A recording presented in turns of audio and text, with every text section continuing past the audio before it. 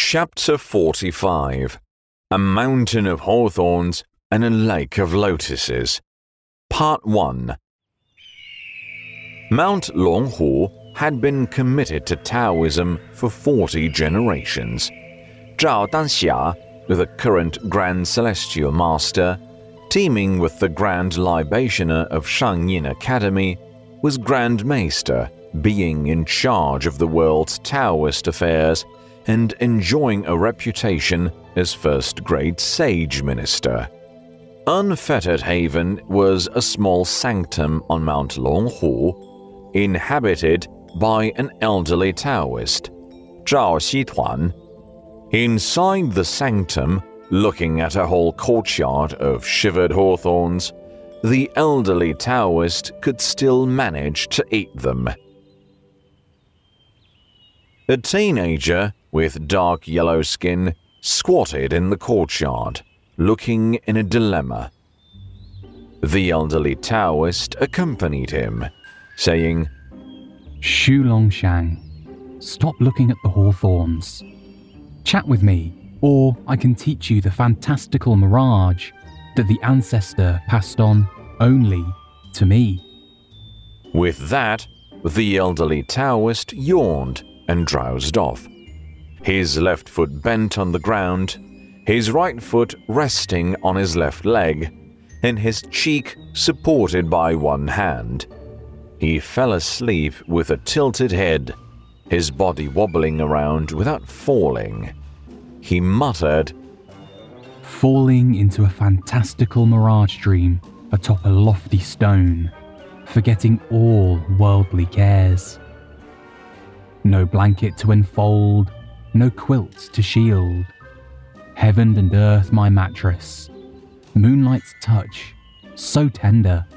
Thunder cracks, lightning dances, and a mountain that meets its fate. Sea depths cascade, descending from the celestial gate. Spirits wail and ghosts tremble, awestruck and dismayed. Yet, in tranquil sleep I rest, undisturbed, unswayed.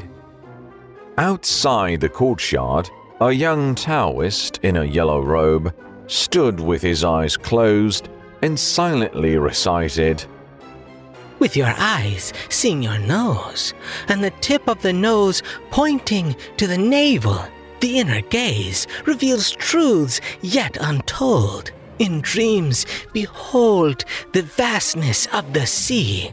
Through veils of smoke, the dance of harmony. Unfathomed, 500 years have passed away. In the dream of fantastical mirage, time holds no sway.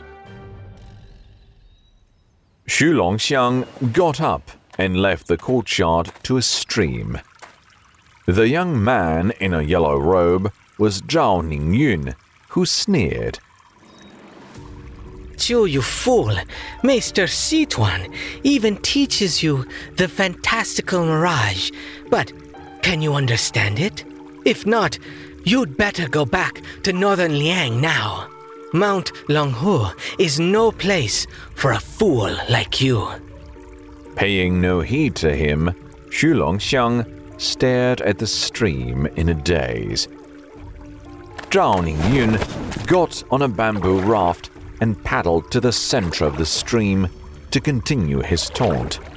Seeing Xu Longxiang's indifference, the Taoist said, after some thought, You have an elder brother? I heard your mother died because of him. Xu Longxiang looked up abruptly. With one foot stepping on the front end of the bamboo raft, he pried it out of the water. With a push of both hands, the bamboo raft was torn apart. Then, he picked up segments of bamboo and flung them at the young Taoist. Their whoosh of breaking through the air sounded like a tiger's roar. A flight of bamboo arrows fell.